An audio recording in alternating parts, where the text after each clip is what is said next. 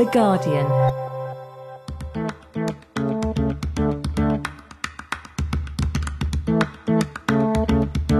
Hello and welcome to the Guardian Books podcast with me, Claire Armistead. Me, Richard Lee. And me, Sian Kane. This week, Alison Flood talks drugs, Mexico and Donald Trump with the legendary American crime writer Don Winslow. And later, we discuss books as tools of protest. Don Winslow is a best-selling author who's written over 20 novels. He's the recipient of the LA Times Book Prize and the Ian Fleming Silver Dagger, amongst many others. His most recent novel, The Border, is the latest in the Cartel trilogy, a series that covers murder, betrayal, drugs and family ties. The final part of the trilogy has Trump and the state of modern America in its sights, no less. Alison went off to find out more and started by asking Don to read a passage from the novel. Guatemala City, September 2015. For all of his 10 years, Nico Ramirez has known nothing but El Basurero. The garbage dump is his world. He's a guajero, one of the thousands who scrape out a scant living scavenging garbage in the city dump. Nico is very good at what he does. A small, scrawny kid dressed in torn jeans, holey sneakers, and his one treasure, a Barcelona football shirt with the name of his hero, Lionel Messi, number 10, on the back. He is a master at eluding the guards at the big green gates into the dump. Kids aren't supposed to go in, although Nico is one of the thousands who do, and he doesn't have one of the precious ID cards that would gain him entrance as an employee, so he has to pick his spots. That's where being small helps, and now, clutching a black plastic bag in his right hand, he ducks down behind an adult woman and waits for the guard to turn his head. When the guard does, Nico dashes in.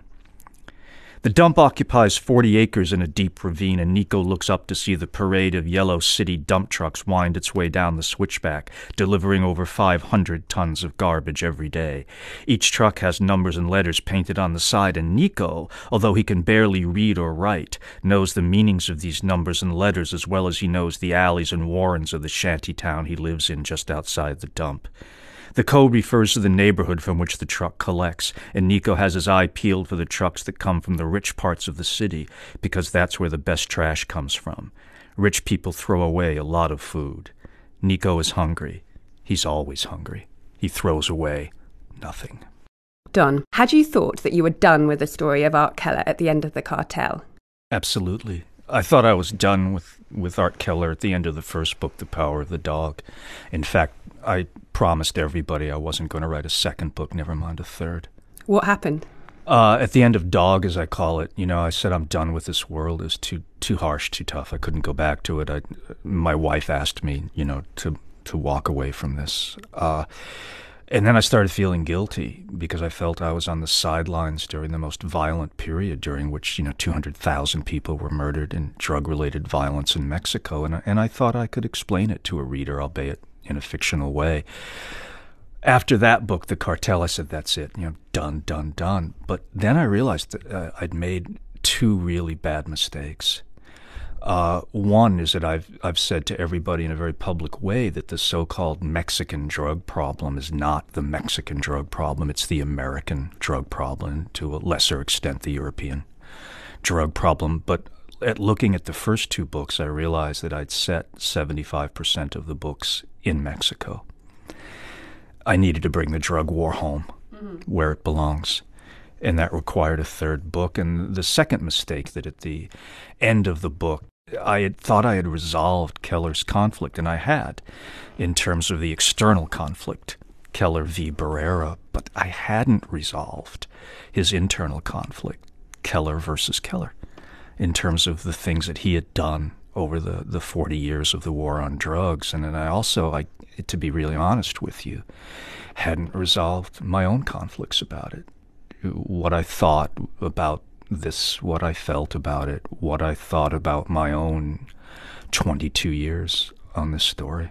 Was there something in particular that made you, one particular point that you thought, oh God, I'm going to have to go back to this story, I'm not done? Yeah, the heroin epidemic. What we experience in the United States, for instance, last year, for the first time, we had more deaths from opioid overdoses than from either automobile accidents or even gun violence. And I'm watching it and living through it. sadly, several of the people who were sources for this book and others died during that era, still in touch with their families, you know. And so, again, I thought, you know, headlines have a way of becoming labels. How do you mean? Well, we talk about the opioid crisis or the heroin epidemic. That becomes a label, but we don't really see the individuals behind it. We talk about illegal immigrants, a phrase I use in single quotes because I don't really agree with it.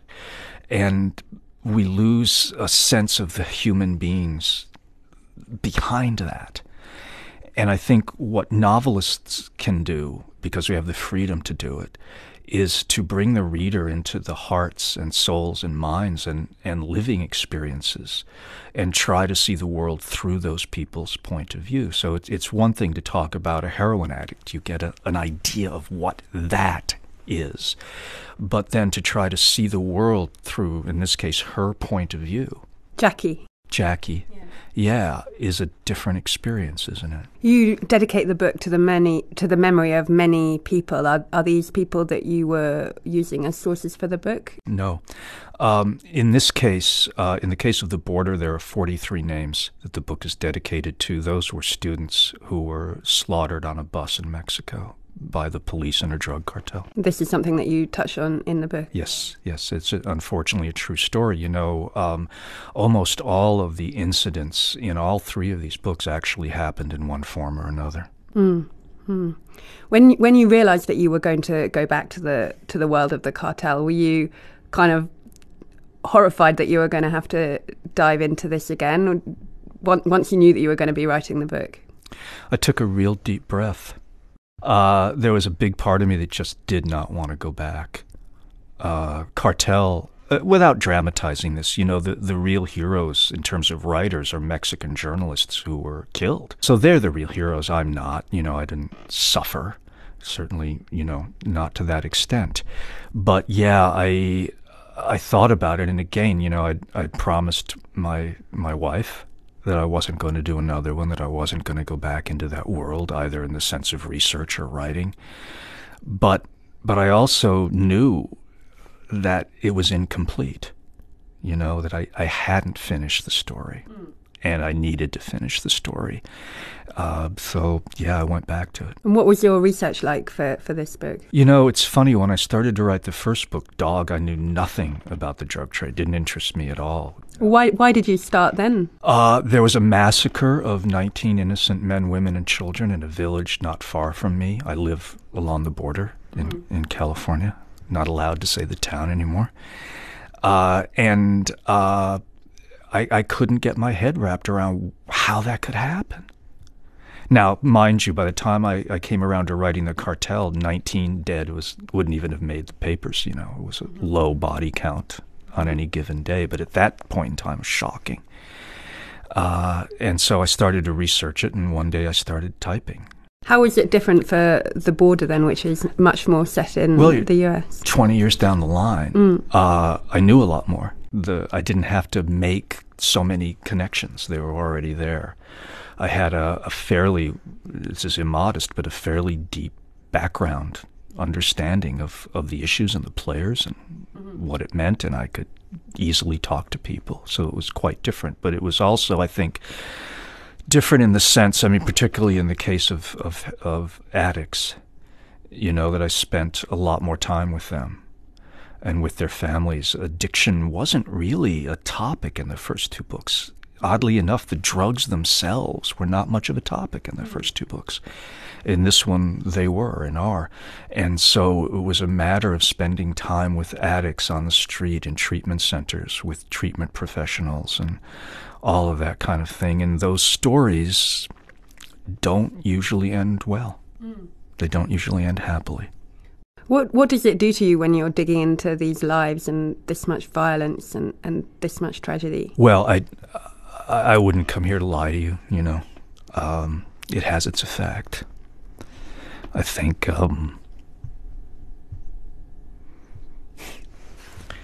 those stories don't ever really leave you, you know.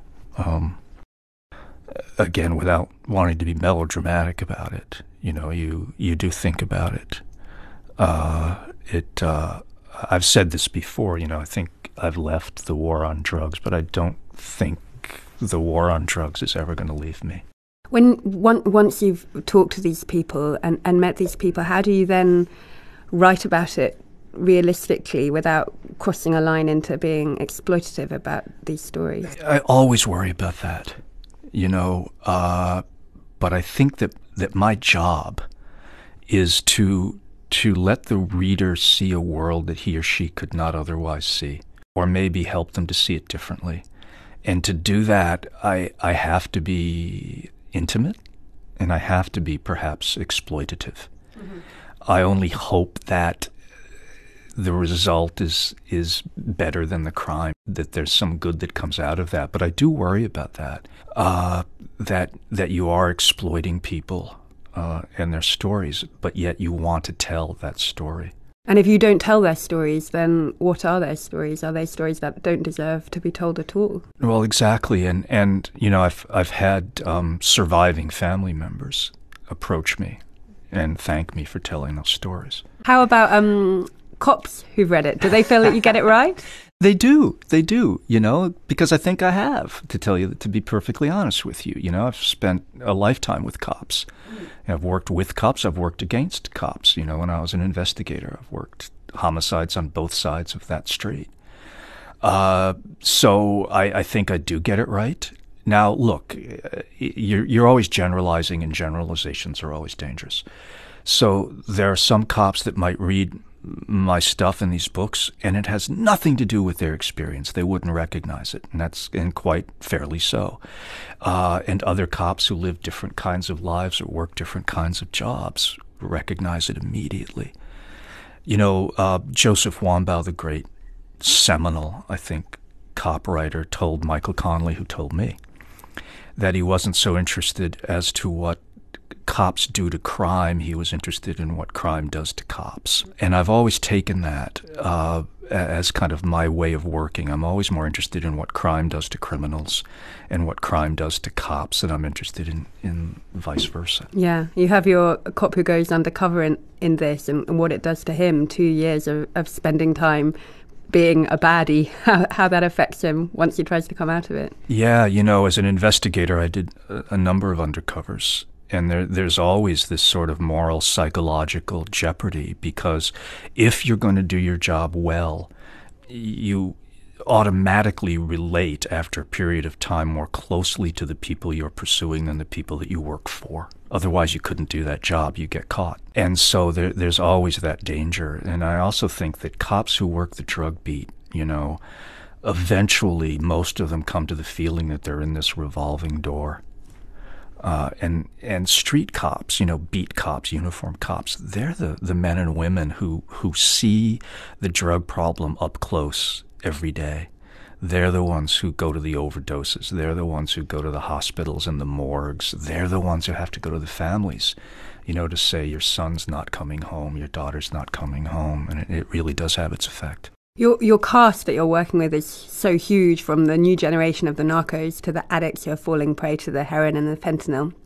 Did you always intend that your story would be so big that it would stretch so far, right up into the highest tendrils of government? No. No. It was totally unintentional, But look, I think that you have to tell the story that's there. And what I realized early on in this trilogy was that in order to understand the detail, the heroin addict, you had to understand 1,000 years of Latin American history. You can't explain 2017 without explaining 1917 and 100 BC. You really can't. That these tentacles stretch deep and wide.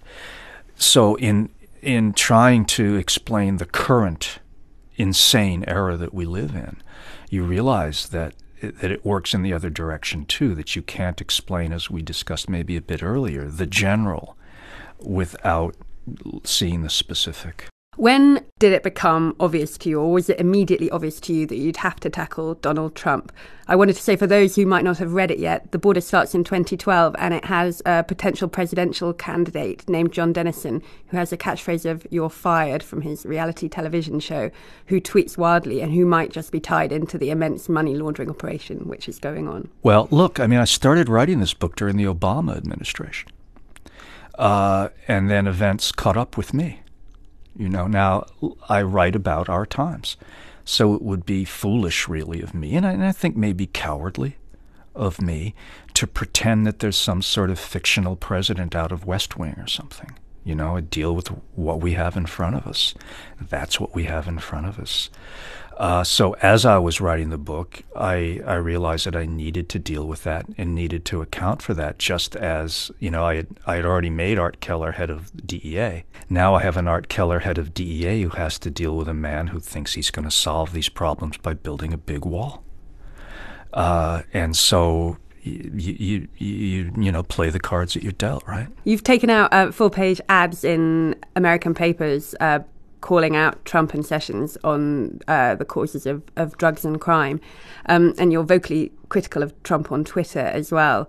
You even challenged him to a debate on the merits of the border wall, which I'm not sure he's responded to. He hasn't, just in the interest of clarification. Do you think these criticisms have any effect? Why do you go to these efforts? We talked about exploitation a little earlier. I think that when I write fiction about real problems and real people, there is a danger of exploiting them. And so, in a sense, I owe them something.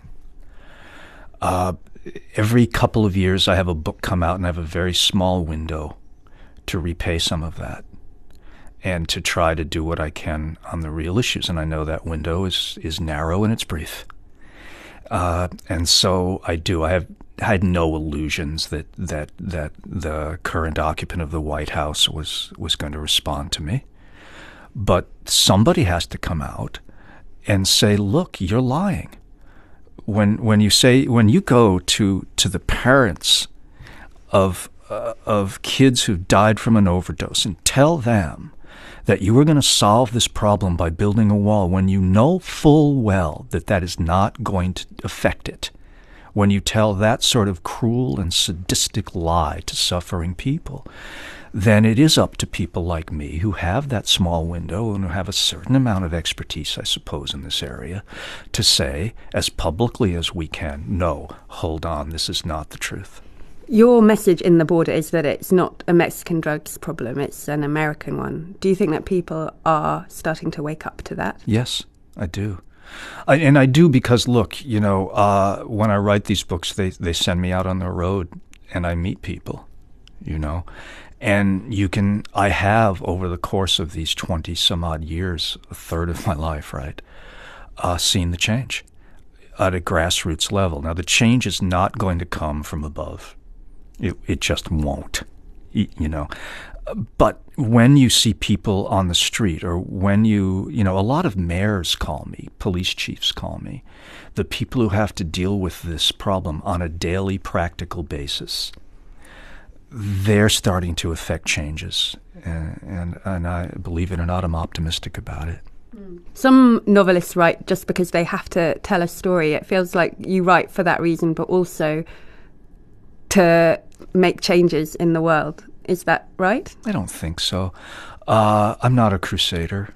I'm not a moralist. I write crime novels. I try to tell good stories. That's my first job, But look, if in the course of doing that, if while I'm telling a good story with good characters that's going to engage people, I can also maybe inform, maybe encourage people to look at something a little differently, then I'm happy to do that. Now, your first book, A Cool Breeze on the Underground, was written while you were working as a safari guide. Is that right? That is absolutely the truth. How did that come about? Why would you write? You find that odd and amusing. Well, it's an unusual combination, I would say. Yeah. Look, nobody stamps your passport to be a writer. You know what I mean? And if you go to college and you get a law degree, then someone stamps something and you're an attorney. And if you go to medical school, they do the same thing and you're a doctor. That doesn't exist for a writer, nor did I go to school to be a writer, but I've never had a writing class. So I always wanted to do that, but the world did not agree for quite a while. So I had other gigs, so I was an investigator. And because my degree is actually in African history, which made me a hardcore unemployable, one of the options, because I spoke the languages and I had a certain amount of the bush skills, I could get people in and out without getting too many of them killed.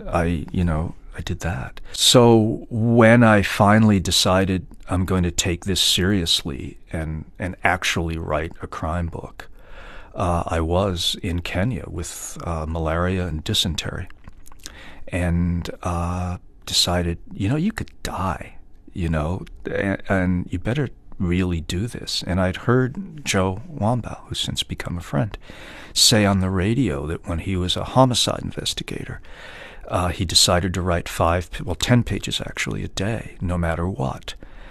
And I thought, I can't do that, but I can do 5. And so in a tent in the Masai Mara in Kenya, I started to write that book. Excellent. You say in your acknowledgements to the border that you've been writing this story, Keller's story, for a third of your life, over 20 years.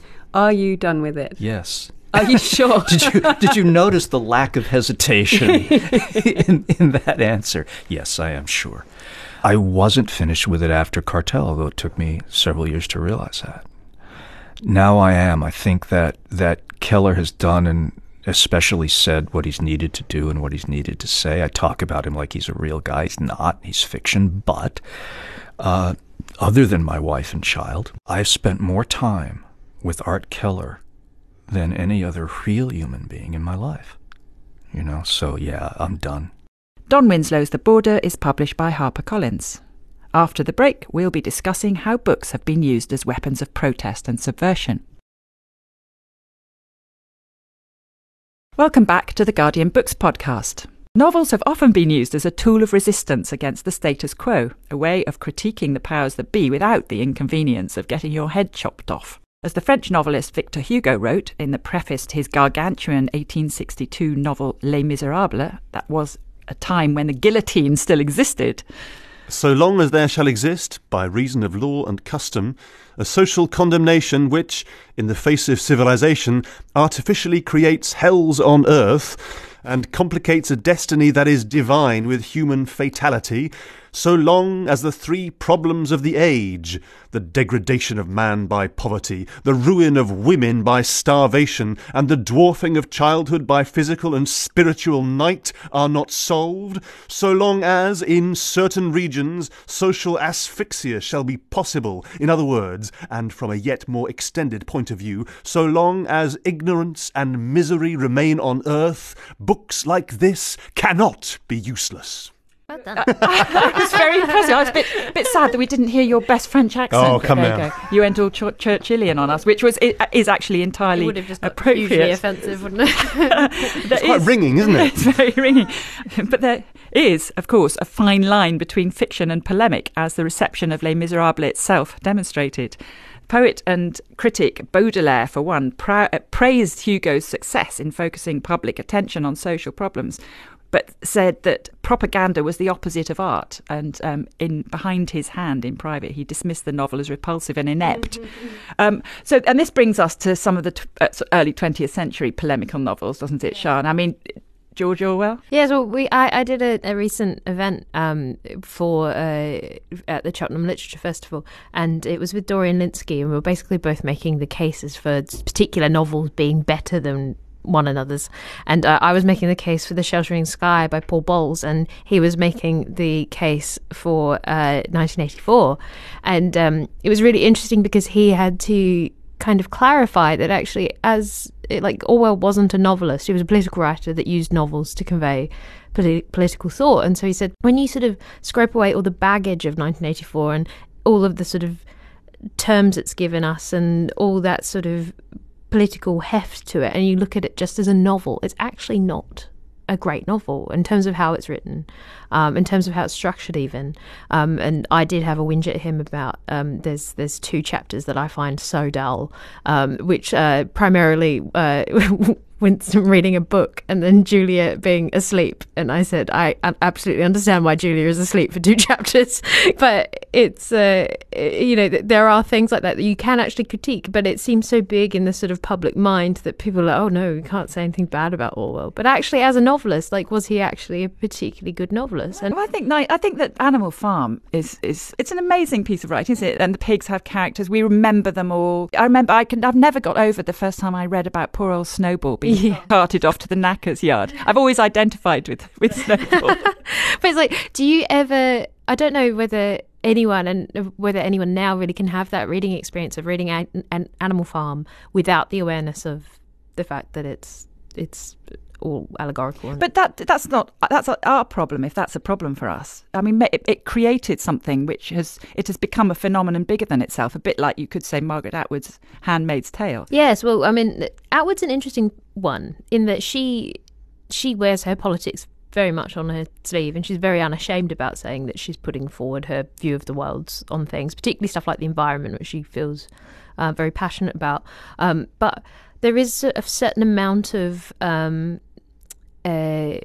world building, and there is a richness in her books, I think, that you could read them and still perhaps ignore the politics on some level and read books like Oryx and Crake just as a sci-fi literary novel. But, you can also comb through it and find Atwood's stance on everything from pornography to climate change. You could read Animal Farm as a story about just animals, fascistic pigs. Well, not animals, but what do you think about this? Well, I think that just as Orwell was hoping that the reader would gain some sort of insight into politics from his book, I think Margaret Atwood is expecting that they might gain something very similar. Both of them are satirical, aren't they? And that's one interesting thing. In a way, it's not speculative fiction. It's more a satire of what exists. And Margaret Atwood has always said, nothing in my novels doesn't exist already in the world. And it's actually interesting that Oryx and Crake, I think, is certainly for a lot of people their favourite book out of that Mad Adam trilogy. And I would say by the time you get to Mad Adam, which is the final book in the trilogy, the politics are far more of it, and the books are actually more boring for it, I think. If you go back through the history particularly of European literature, well, of Latin American literature as well, there are whole forms of satirical disguise that have grown up around the novel. It's totally legitimate engine of the novel, isn't it? Like, I mean, one of my favourite novels is Heart of a Dog, Bulgakov's Heart of a Dog. And Bulgakov is more famous for The Master and Margarita. But it was published in Samizdat in 1925. It's so outraged. It was read at a soiree. The tradition was to read them out at soirees, and there was a spy in the soiree. And the result of the spy's presence was that it never actually got published properly until way after his death. But it's about it's a mad scientist who does a sort of Frankenstein's act on a dog, trying to try and make him into an ideal human. Of course, he has dog characteristics when he's made into a human, and just goes around sort of cocking his leg and being inappropriate. I mean, the funny thing is that novel, Bulgakov, actually he didn't get away with it, but the history of allegory and of satire, particularly in Middle Europe, is about being able to say the unspeakable in fictional form, isn't it? So he also used, and more successfully used, science fiction, and that's another of the sort of fictions of disguise. So Doris Lessing wrote a really interesting preface to it, in which she pointed out that it came from a tradition of science fiction that came from H.G. Wells and took in most early American science fiction, which was social criticism or disguised political comment. And she said it has been exasperating to read comments to the effect that science fiction is escapist, because actually it's not. So does your point about George Orwell and polemics extend to science fiction? You've just mentioned H.G. Wells, and I think H.G. Wells is amazing as a writer. And books like The Sleeper Wakes, and the books that were very much about economic systems and systems of politics. I love all those, but I think there's a lot of I think in terms of like H.G. Wells as a stylist and what he built around his messages, I sort of felt like there was more than there is perhaps around Orwell. I mean, maybe there's something about the whole tradition of science fiction, Richard, the construction of other worlds. Therefore, you have to construct another world in order to give your message. Yeah, and that idea that there's social criticism or disguised political commentary is still very popular today. I mean, we had Kim Stanley Robinson on this podcast a little while back arguing that his novel Aurora, which is about a 200-year voyage to colonise a planet around Tau Ceti, which ends in failure, he's arguing that novel returns us to our vision on Earth. If Earth is our only home, he said, if it's the only planet humanity can ever be healthy on, maybe we will engage more seriously in the project of taking care of it. That's what he's kind of driving at with the novel. Or we got Nick Harkaway, whose Gnomon was basically written against that idea of total surveillance. This kind of comes from his horror at that idea, and who says that his literary project is to engage with the ideas that are already freaking you out. Or again, Anne Leckie, also on this podcast, who was explaining that Ancillary Justice, her multiple award-winning novel, wasn't just written as a challenge to attitudes around gender, diversity and reputation, but the conversations around those issues made their way into the book anyhow. And that's something that actually James S.A. Corey, a writing duo who will be appearing on this podcast next month, they argue that similar forces are shaping their fiction as well. So are you saying that actually that novelists shouldn't set out to prove a point, but they should harness the whirlwind? Which is something you can say about. I'm very loath to say what fiction. Novelists should or shouldn't do, but the novels that I find the most successful, the most enjoyable to read, are those which are kind of embedded in the world in a kind of way that means this stuff comes out anyway. So what about other genres? I mean, we've obviously, Don Winslow belongs to crime, thriller crime. John le Carré, I mean, he's a very political writer, isn't he? And I think that he is one of the writers who will survive from the 20th century. He's almost because of that. I think he's been very underrated because there was we just didn't really rate genre writers. Actually, he comes, if you sort of go through all the best of the 20th century, he comes up pretty strongly. And he took on big pharma in The Constant Gardener and colonial, big pharma as an extension of colonialism. And his latest, Agent Running in the Field, is set in 2018, where the UK, surprise, surprise, is ruled by a minority Tory cabinet of 10th raters. Yes, there are a lot of opinions held by characters in that book that you're like, okay, John. Wow. Do you think he's being too obvious? Do you think he's doing the Orwell thing of I mean, I would say that's not unfair criticism. And I think this is also the thing that it's like, it also kind of depends on where you fall in terms of your political leanings about how het up you're going to be about that sort of thing.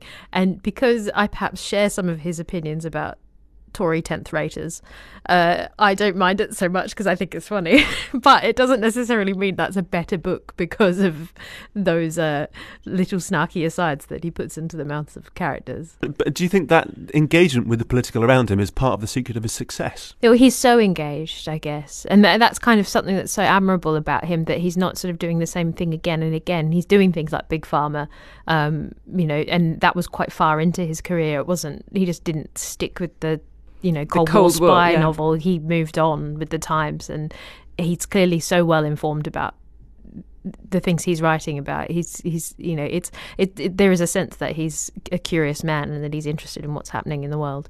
And I think just perhaps now, because of who he is and perhaps the stage in his career that he's at, he's also not afraid of calling it how he sees it. So I think our conclusion is that we have a resistance to feeling manipulated by fiction, even though the whole of literature is a creative ruse to disguise just that, isn't it? It really depends on, it's not necessarily how the author has written a book, but how you receive the book, about whether you feel like you're being preached at or not. And authors will always say, I don't want to preach. And, I think Don Winslow said that himself in the interview with Alison, that you don't want to seem like you're sort of sermonizing in a novel. But it is interesting, I think, about at what point do different people feel like they're being lectured.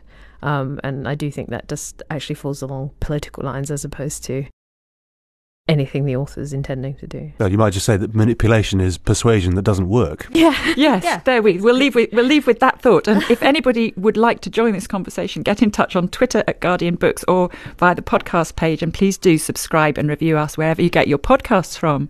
But that's all for this week. Next week we chat to Catherine Jamie about climate change, the North and death. Plus we'll be hearing a voice from the archives.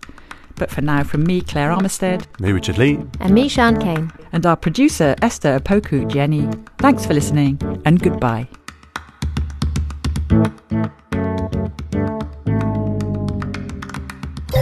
For more great podcasts from The Guardian, just go to theguardian.com/podcasts.